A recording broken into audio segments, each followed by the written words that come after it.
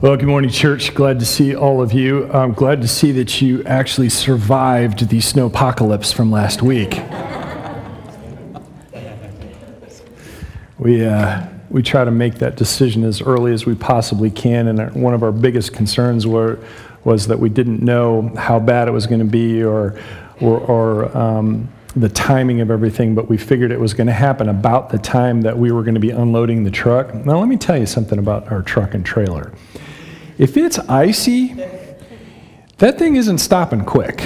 So we have to make some safety decisions up front. And so I hope you got a chance to spend some time with your family last week, Sunday. And I know that we did, and and it was nice. Now, I got a couple of pieces of housekeeping that I need to make sure that I talk about before I get rolling here. Number one, last week, Wednesday, we did a worship night at Thrive Space. It was very cool.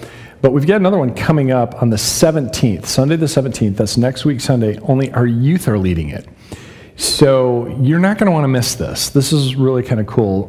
Pastor Dan's been working with some of our youth, and I think that's going to be a really cool experience. So be watching for some of the details. I think we started talking about this on the newsletter this last week, but March the 17th, next week Sunday is youth worship night, but it's not just for youth. Does that make sense? Yeah, okay. So you all are invited, so come on out. It should be a good time. Now, here's the other big announcement that we have to make. Some of you may be aware of this already, but we found out a couple weeks ago that Cedar Ridge Elementary School is getting a major flooring project done over the summer. So we need to move just for the summer. So we're going to take a little vacation. And we're going to go back to Moore Elementary School, which is 71st and Garnett, right behind Cherryberry. That's the landmark everyone seems to know. Surprise, surprise. That will happen. The first Sunday we'll be there is May 5. And so we're starting to talk about this now because it's a big shift for all of us. So Sunday, May 5th will be the first Sunday we'll be back at Moore Elementary School. And by the way, I'm just going to say this so that you know, Union Schools, who we rent these facilities from, have been fabulous throughout all of this. They've given us plenty of heads up that this was coming. They've made arrangements for us to be able to go to a different school. We kind of had our choice, and we just thought, well, let's go back to a place that we knew. And some of you are real excited because it's closer to where you live than even here. So for some of you, it's like, well, wait a second, that's further away. It's okay. It's going to be fine. We're going to be back here next fall, but over the summer months while they're doing the construction project, we're going to be at Moore Elementary School. So if you have questions about that, you can talk to Pastor Dan or Pastor James or myself. We'll be happy to fill you in on any details, and you'll be hearing more about this as the weeks roll by, but we wanted to make sure that we started giving everybody a heads up with plenty of time. So that's coming. So we get some excitement happening. It's kind of fun. And I'll be real interested to see what the flooring looks like when they're done. I don't have any idea what that'll be like, so it'll be good. Anyway. All right, let's wrap up this sermon series called Storyline. And if you'll recall from 2 weeks ago, we've taken the Bible and we've more or less picked 4 segments of it: creation, fall, redemption or rescue, and resolution. And the thing that I found just in my own life is I was probably in my 30s before I realized there was a single storyline in the Bible. And most of you know that when I open the pages of the Bible, what I recognize is that this is a library of books. And each one of those books tells a very specific part of the story, but it's written by a different author to a different audience at a different point in time, and yet each one of those separate stories is telling a single story. And what we wanted to do was look at the overall arc of Scripture from Genesis to Revelation to understand that there's a story here that has been playing out in history and that we're a part of too. And so we broke it down and we've looked at each one of these sections. And so if you'll remember, we started with creation in Genesis chapter 1. It's this epic sort of poem that we come into contact with as soon as we open up the Bible. In the beginning, God created the heavens and the earth.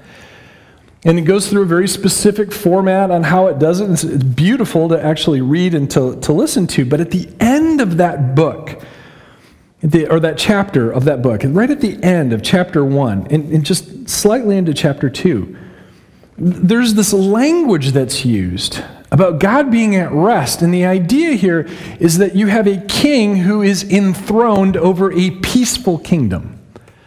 And it's this perfect picture of what God intended life to be. And yet, we all know that life ain't like that right now, is it? That something happened along the way, which is why we pick up this second little square called the fall. That human beings actually chose against God. God said, do this, don't do that, and they went ahead and did what they weren't supposed to do and messed it up for the rest of us. Thank you very much, Adam and Eve, right? But we know this. We know that there's something that's wrong. And we're left with a series of broken relationships. We have this broken relationship with God because we chose against Him. We chose against what He told us to do and told us not to do. We chose against that. And so we have this broken relationship with God. But the other thing that happened is that we also broke the relationship we have with each other. And we broke the relationship that we have with ourselves. It's called shame. And we've broken the relationship that we had with all of creation, because originally there was enough, there was abundance for everybody and everything, and now there isn't. And so with these broken relationships, and the beautiful part of that story of Genesis chapter 3 is that it's not just the story of Adam and Eve, it's your story and it's my story.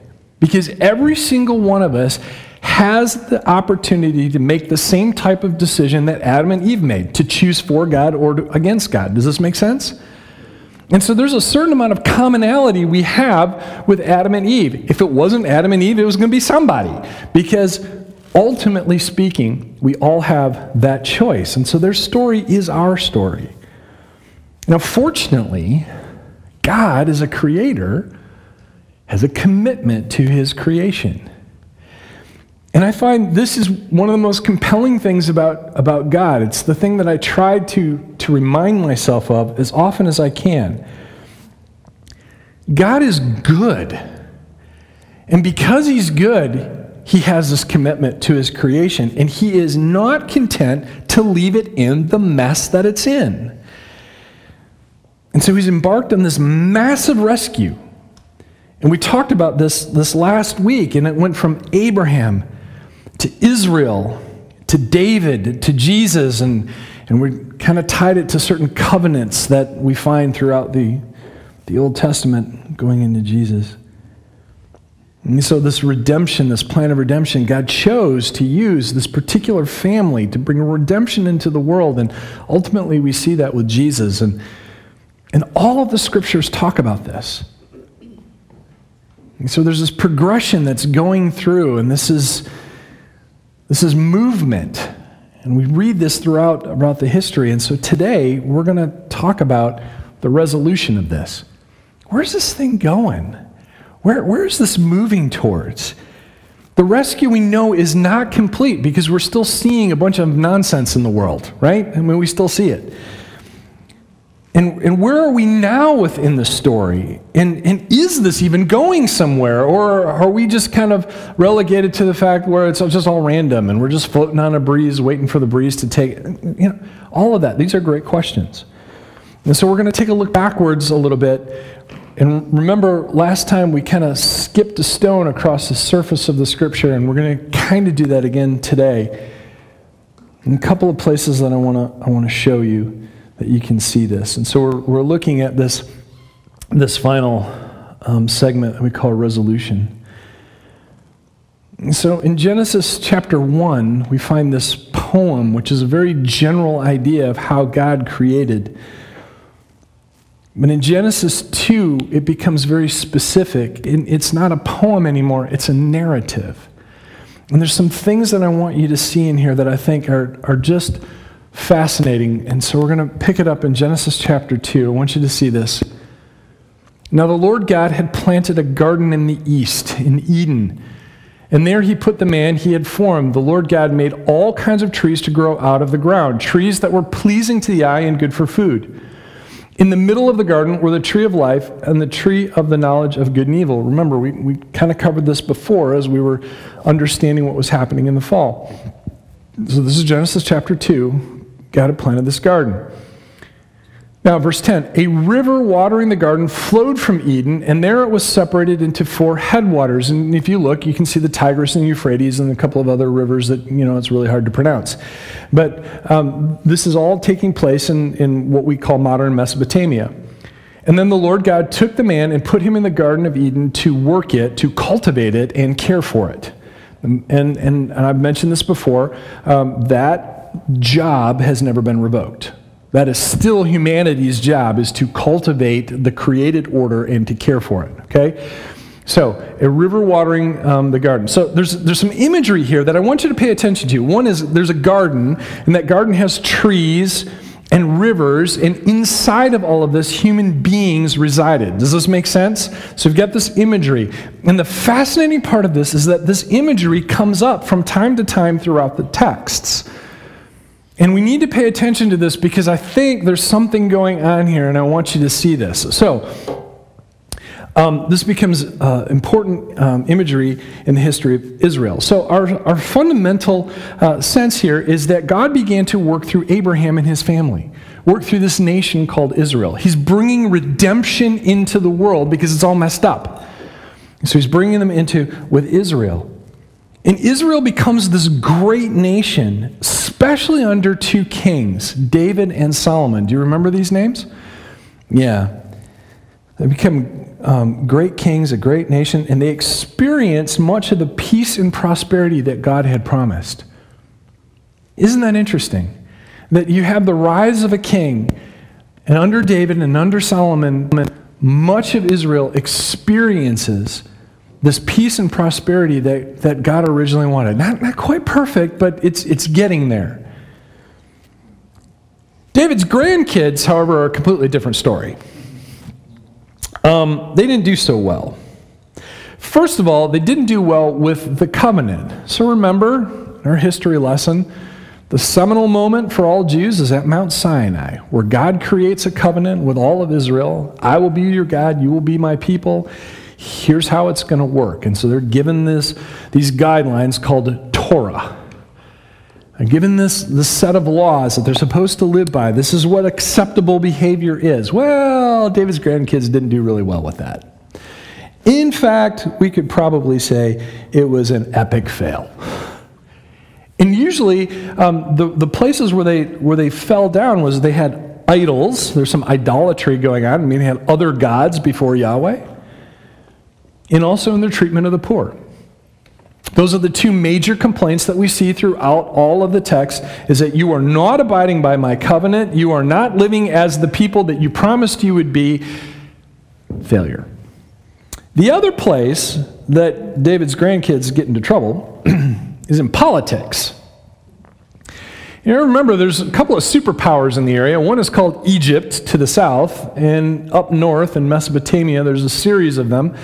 And Israel gets caught in the middle. So now if you remember your geography, face you so I get this right, you got Egypt down here, you've got Mesopotamia here, you got Israel in the middle, and so constantly they're fighting over this strip of land. Does this make sense? Can you see this? I'm dancing here, right? And I think it's an important thing for us to remember that those kings side with one of these superpowers, and it usually doesn't work out so well for them.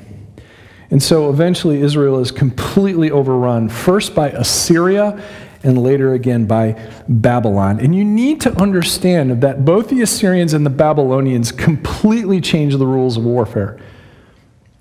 They were kind of like the ancient equivalent of the Borg.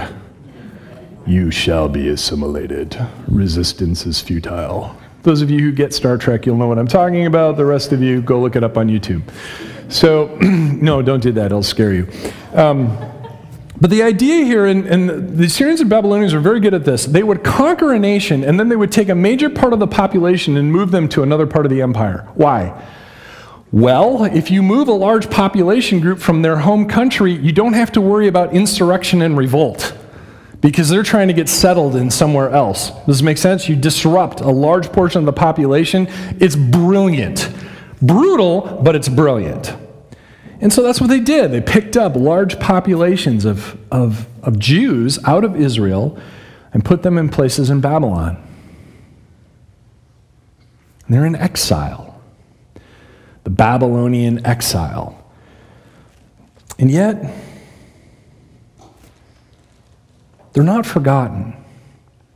And I really want you to understand what's happened here. The capital city, Jerusalem, is completely sacked. Its gates are destroyed. The temple is razed to the ground. Now remember, the temple itself was the place that God himself dwelt. So it wasn't just that, like, the Babylonians were taking over a political country. Essentially what they're saying is, my God is better than your God. This is as much religious as it is political. And so you have the Jews who are going, what just happened? My capital is destroyed. The temple that I worshiped in is gone. And now we're off in exile. We don't even have the land that God promised us anymore. I mean, we are talking about an identity crisis of massive proportions. Does this make sense? But God doesn't forget them. By the way, he doesn't forget us either.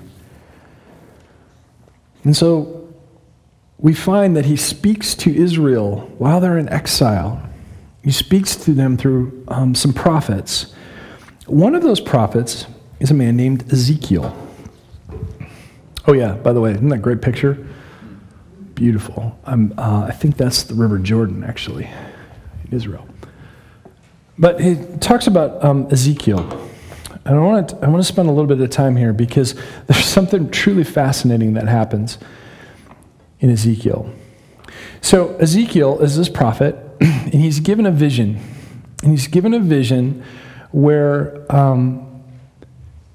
he goes to the city of Jerusalem in this vision. And he meets there an angelic being. It says that his skin shone like bronze. So apparently he was a very shiny person. And that angelic being had a measuring cord and a measuring rod with him. And then basically took a tour of Jerusalem. Now, Ezekiel remembered Jerusalem. Ezekiel was there before it was sacked. He knew what it looked like, and yet he was being shown this as if it were all put back together again, and he's seeing this vision. So you have to remember, this is a vision that we're actually going to read about.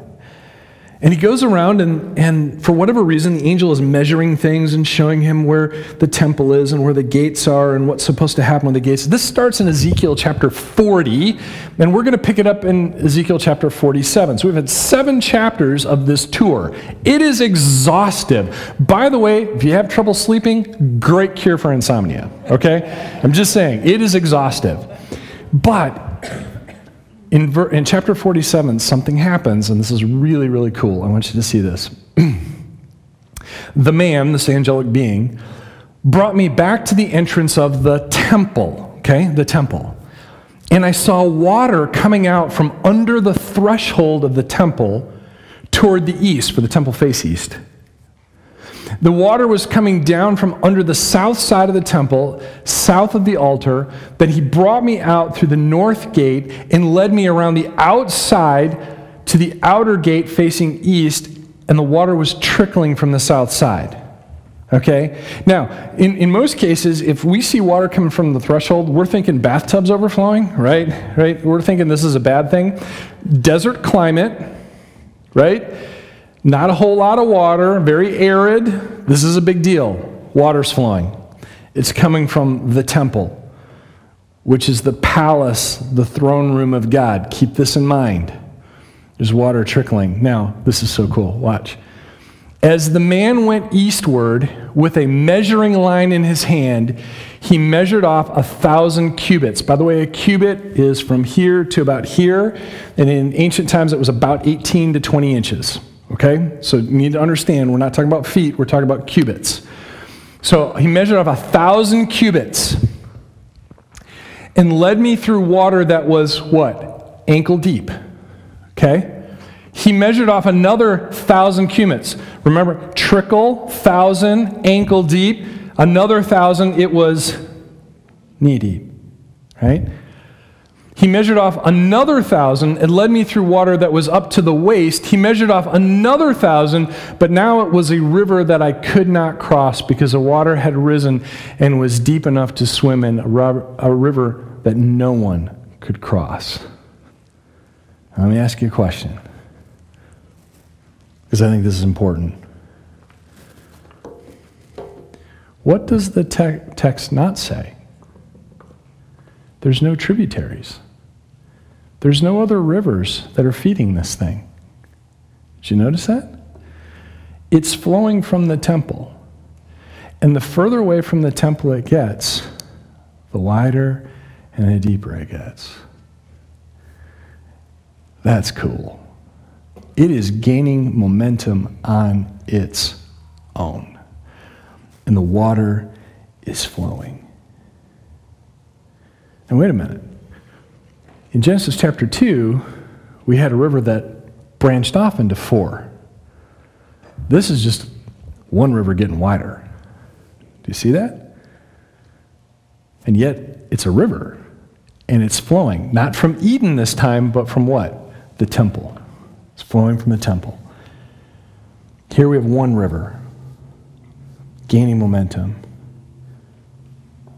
The throne room of Yahweh. That's where this is coming from. But wait, there's more. Isn't that beautiful? Love this. I saw a great number of what? Trees on each side of the river. He said, fruit trees of all kinds will grow on both banks of the river. Their leaves will not wither, nor will their fruit fail. Every month they will bear fruit because the water from the sanctuary flows to them. Their fruit will serve for food and their leaves for healing. Isn't that cool? Now, wait a second. Did we just hear about trees not too long ago? Yes, we did in Eden.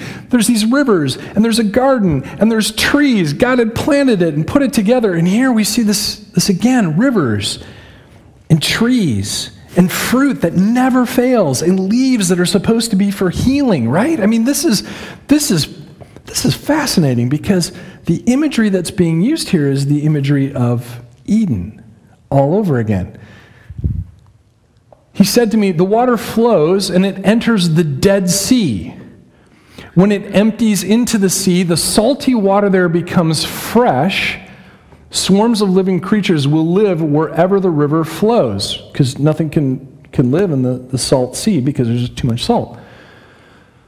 There will be large numbers of fish because this water flows there and makes the salt water fresh. So where the river flows, everything will live. Fishermen will stand along the shore. The fish will be of many kinds, like the fish of the Mediterranean Sea.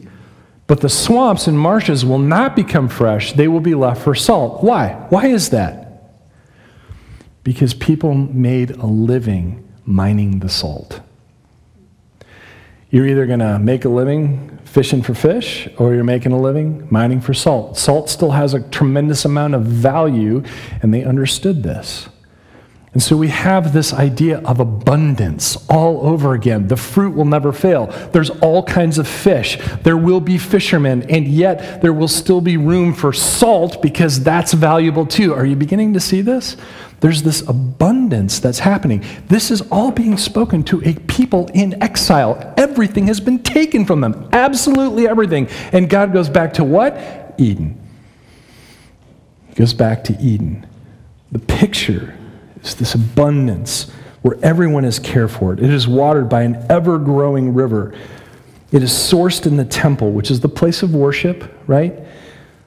It's sourced in God. The people in exile get their hope from a picture of Eden. Rescue, yes, of course it's that, but it's also more. It's restoration. It's something else entirely, something bigger and more abundant. This is great news for Israel. It means that God did not forget them. And like I said, God doesn't forget us either. And here's how I know that. Because I read the end of the book. I want to show you something. Isn't that great? Love that pic. At the end of Revelation, we get another set of imagery. Now, please understand, Revelation is a very controversial book. There's a lot of different ways to interpret it, but I want you to see this. This is important. This is John, one of the disciples of Jesus, being given another vision, right? Then I saw a new heaven and a new earth. For the first heaven and the first earth had passed away, and there was no longer any sea. I saw the holy city, the new Jerusalem, coming down out of heaven from God, prepared as a bride, beautifully dressed for her husband. Now let me stop right there. I want to explain a couple of things. First of all, this idea of a new heaven and new earth, the first heaven and first earth had passed away. It doesn't say anything about being destroyed. It just says there's something new, right? There's a whole line of thinking that says this whole world is going to get destroyed by fire. That's not what it says. What it says here is that the old has passed and the new has come, and God can do that any way he chooses to do that. Also, there isn't any sea. Now, this is an odd thing. Why is there no sea?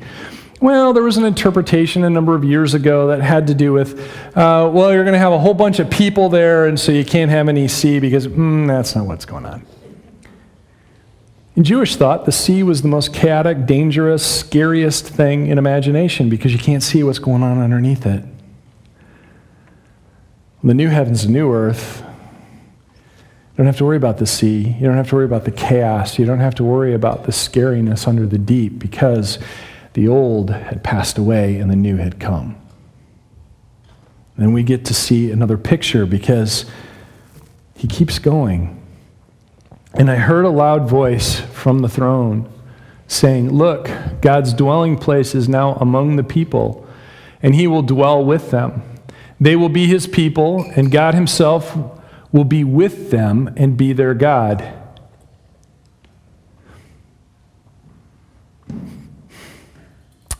He will wipe away every tear from their eyes. There will be no more death, or mourning, or crying, or pain, for the old order of things has passed away. Wow. All of those things that we are afraid of, those things are gone, including the sea, right? Makes sense? All of this is passing away. All of those things in Genesis chapter 3.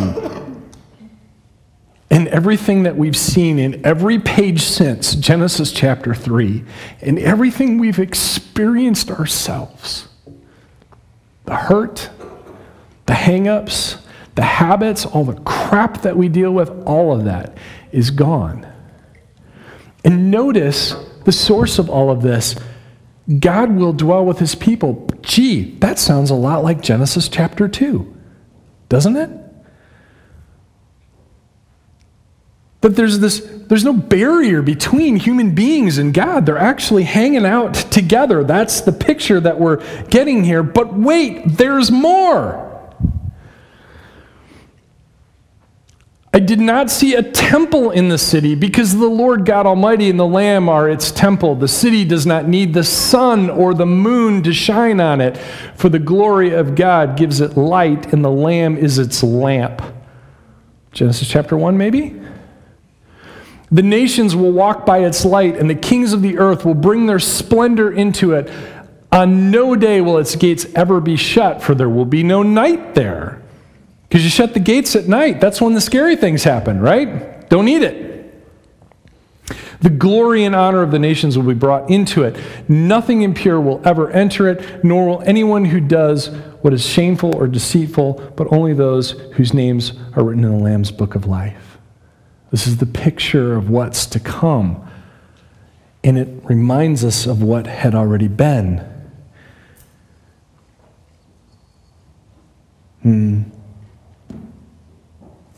But wait, there's still more. Not done yet. Chapter 22, Then the angel showed me the river of the water of life, as clear as crystal, flowing from what?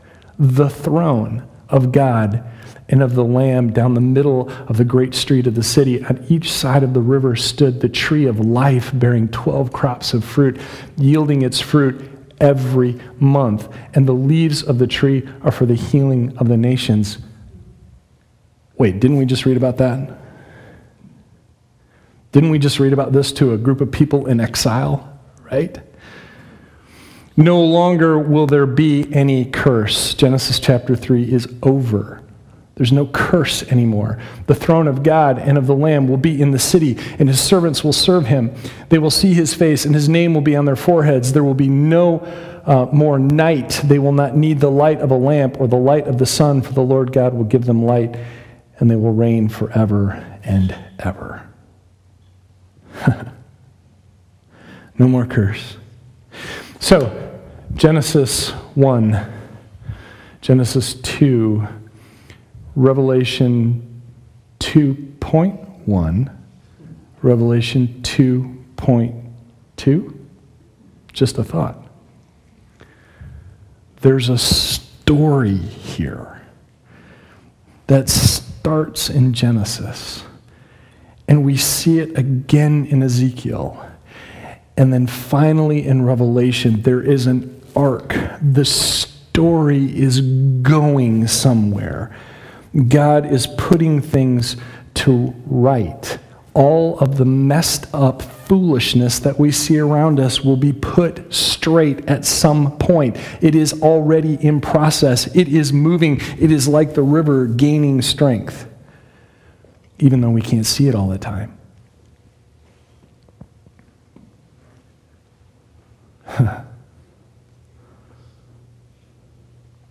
God's first plan was God's best plan and God's only plan.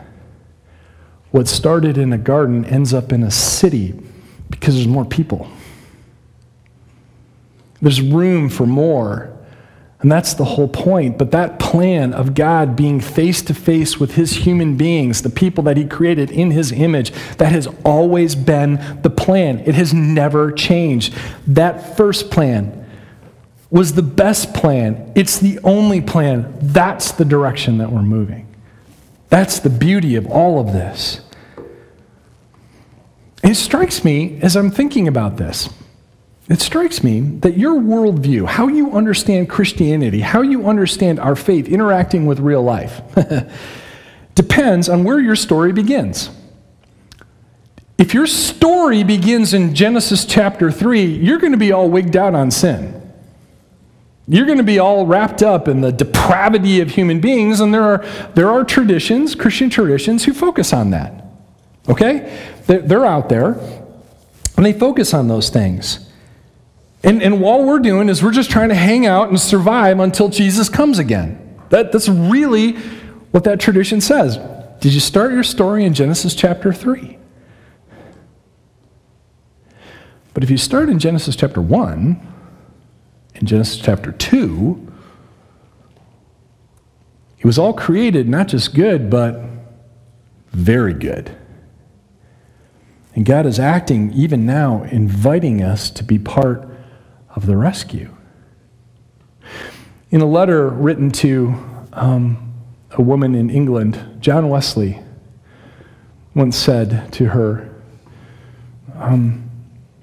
"My lady is more interested in the depth of the fall. I am more interested in the beauty of the rescue." Did she start in Genesis chapter 3 or did she start in Genesis chapter 1? The world is moving towards something bigger. God wants to be with us. That's where it's headed the entire time. How does God be with us?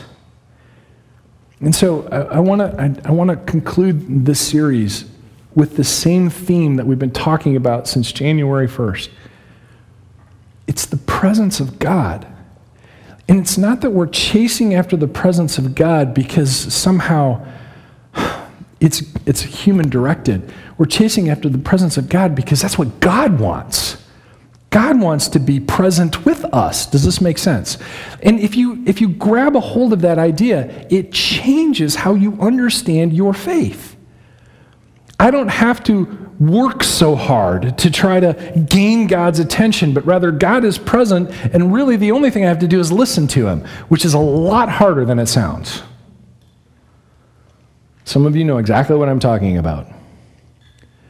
But the point is that if we're focused on the presence of God and being in the presence of God and being present with God, and he wants that same thing, we are moving towards heaven. We are moving towards Eden. We are moving towards how things should be.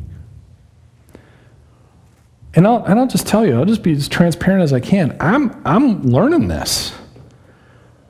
I don't have all this worked out yet. There are days where I sit down with my journal and I hear from God and I can't write fast enough. And there are other days I swear that I keep getting the busy signal when I dial in. For some reason, God doesn't have voicemail, right? The point is that God wants to be with us.